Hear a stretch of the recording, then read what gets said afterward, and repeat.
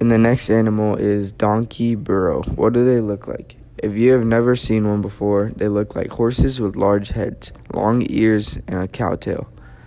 There can be a lot of variety in the colors, which can range from black, white, brown, gray, and can be striped, spotted, or speckled. They are smaller than the typical horse and can range in a size from 400 to 500 pounds.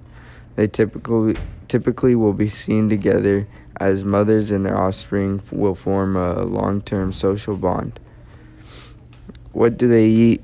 They eat grass, shrubs, and desert plants from an average of 6,000 pounds of forage eaten per burrow per year. They will often overbrowse the vegetation, especially near springs. This has a significant negative impact on spring ecosystems, especially since some of these plant species only exist in these small, fragile habitats. How long do they live for? Invasive burrows give birth to one colt each year. There is no natural predator competitor. They will typically live up to 25 years. Where do they come from? Originally, rolling desert hills and spruce vegetation of North Africa and the Arabian Peninsula. They were utilized for their ability to be great desert-packed animals, helping people carry goods across Egypt. Eventually, they were domesticated in Europe and brought to North America by Christopher Columbus in 1995. During the gold rush, burros were brought by Mexican explorers and either escaped or were abandoned. The descendants of these burros are many of the invasive burros we see today. What do they affect? Invasive burros eat a lot. The desert ecosystem is already, with vegetation and forage eaten by burros. They can have a big effect on what's available to native animals. In Death Valley, this has a large impact on native bighorn sheep. Bighorn sheep also need to eat and drink water. Invasive burros are aggressive animals that defend their territory and young. They will often prevent other animals from using springs, keeping these vital few water sources from the native animals that need them to. They don't just outcompete native plant eaters, but they forage, rescue the amount of seeds.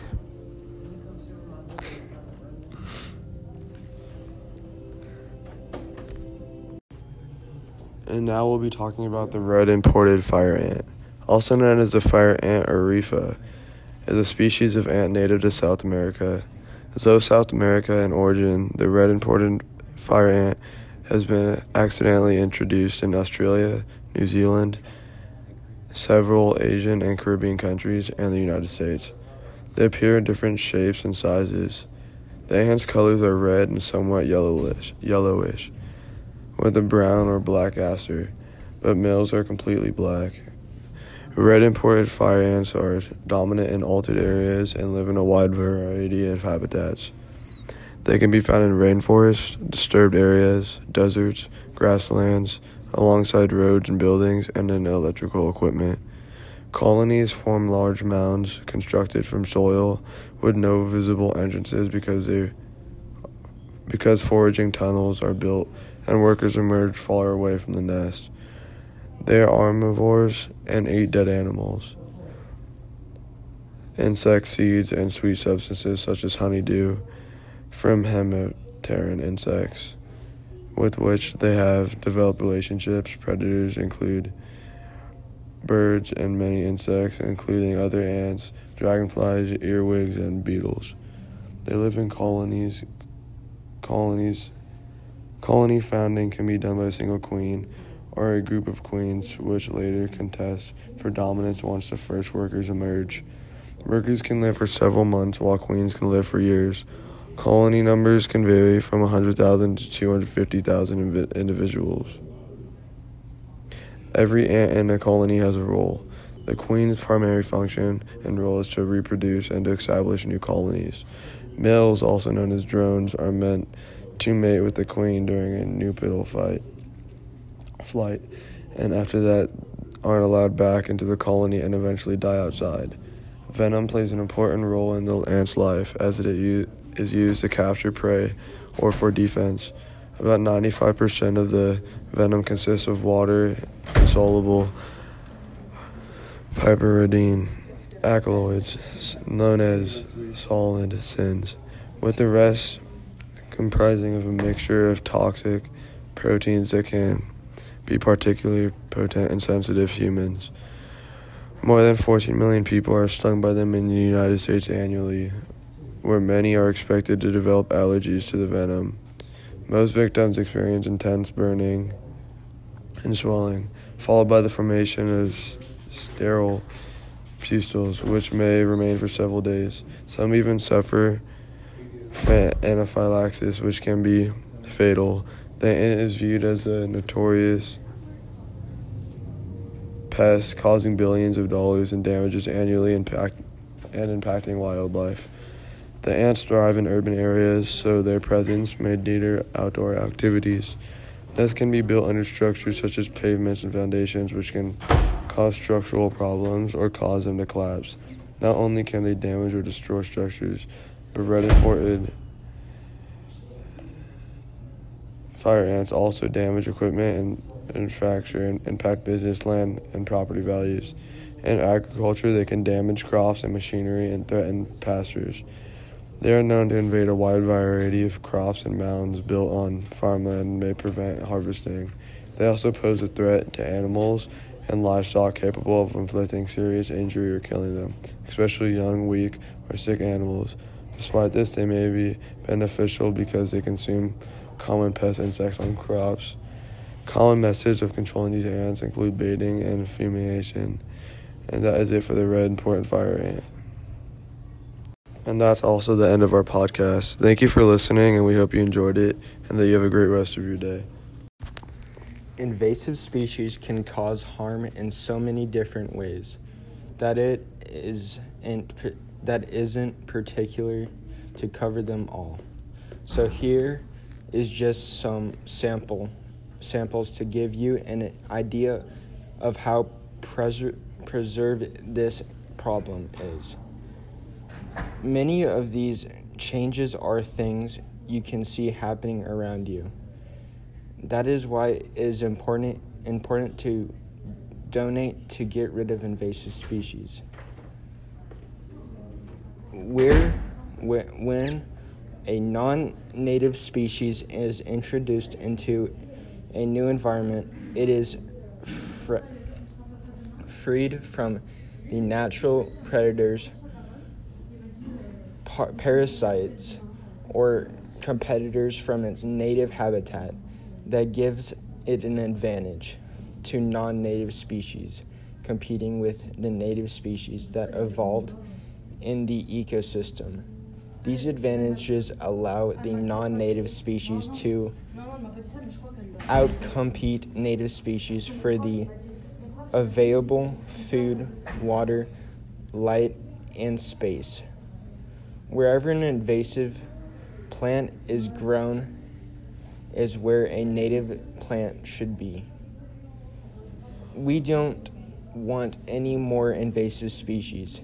Invasive species also have potential to disrupt vital ecosystem functions, such as water flow,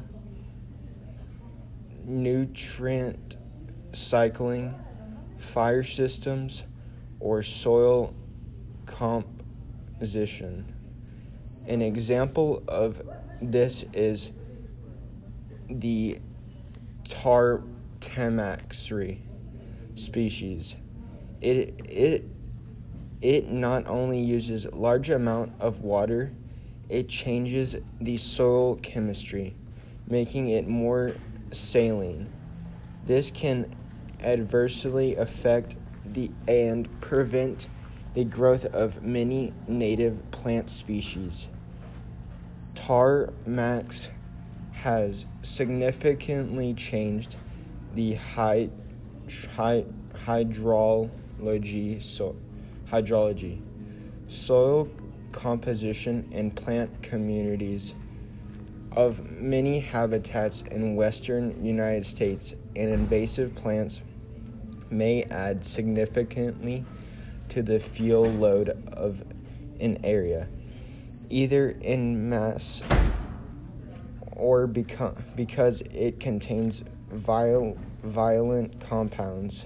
This can mean that fires burn hotter and faster than the native plants and that habitats have evolved for.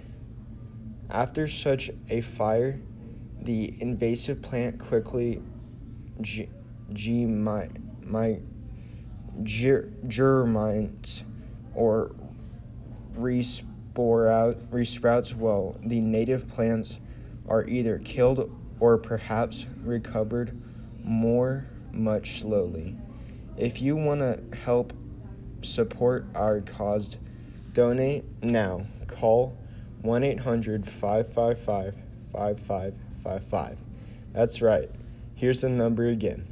1-800-555-5555. And that's also the end of our podcast. Thank you for listening, and we hope you enjoyed it and that you have a great rest of your day.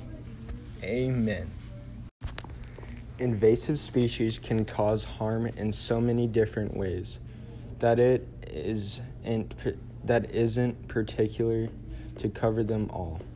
So here is just some samples to give you an idea of how preserved this problem is. Many of these changes are things you can see happening around you. That is why it is important to donate to get rid of invasive species. When a non-native species is introduced into a new environment, it is freed from the natural predators, parasites, or competitors from its native habitat. That gives it an advantage to non-native species, competing with the native species that evolved in the ecosystem. These advantages allow the non-native species to outcompete native species for the available food, water, light, and space. Wherever an invasive plant is grown is where a native plant should be. We don't want any more invasive species. Invasive species also have potential to disrupt vital ecosystem functions, such as water flow, nutrient cycling, fire systems, or soil composition. An example of this is the Tartamaxery species. It not only uses large amount of water, it changes the soil chemistry, making it more saline. This can adversely affect and prevent the growth of many native plant species. Tar max has significantly changed the hydrology, soil composition, and plant communities of many habitats in western United States, and invasive plants may add significantly to the fuel load of an area, either in mass or because it contains violent compounds. This can mean that fires burn hotter and faster than the native plants and that habitats have evolved for. After such a fire, the invasive plant quickly germinates or resprouts while the native plants are either killed or perhaps recovered much slowly. If you want to help support our cause, donate now. Call 1-800-555-5555. That's right. Here's the number again. 1-800-555-5555. And that's also the end of our podcast. Thank you for listening, and we hope you enjoyed it and that you have a great rest of your day. Amen. And now we'll be talking about the red imported fire ant. Also known as the fire ant or Rifa, is a species of ant native to South America. Though South America in origin, the red imported fire ant has been accidentally introduced in Australia, New Zealand, several Asian and Caribbean countries, and the United States. They appear in different shapes and sizes. The ant's colors are red and somewhat yellowish, with a brown or black aster, but males are completely black. Red imported fire ants are dominant in altered areas and live in a wide variety of habitats. They can be found in rainforests, disturbed areas, deserts, grasslands, alongside roads and buildings, and in electrical equipment. Colonies form large mounds constructed from soil with no visible entrances because foraging tunnels are built and workers emerge far away from the nest. They are omnivores and eat dead animals, insects, seeds, and sweet substances such as honeydew from hemipteran insects, with which they have developed relationships. Predators include birds and many insects, including other ants, dragonflies, earwigs, and beetles. They live in colonies. Colony founding can be done by a single queen or a group of queens, which later contest for dominance once the first workers emerge. Workers can live for several months, while queens can live for years. Colony numbers can vary from 100,000 to 250,000 individuals. Every ant in a colony has a role. The queen's primary function and role is to reproduce and to establish new colonies. Males, also known as drones, are meant to mate with the queen during a nuptial flight, and after that aren't allowed back into the colony and eventually die outside. Venom plays an important role in the ant's life, as it is used to capture prey or for defense.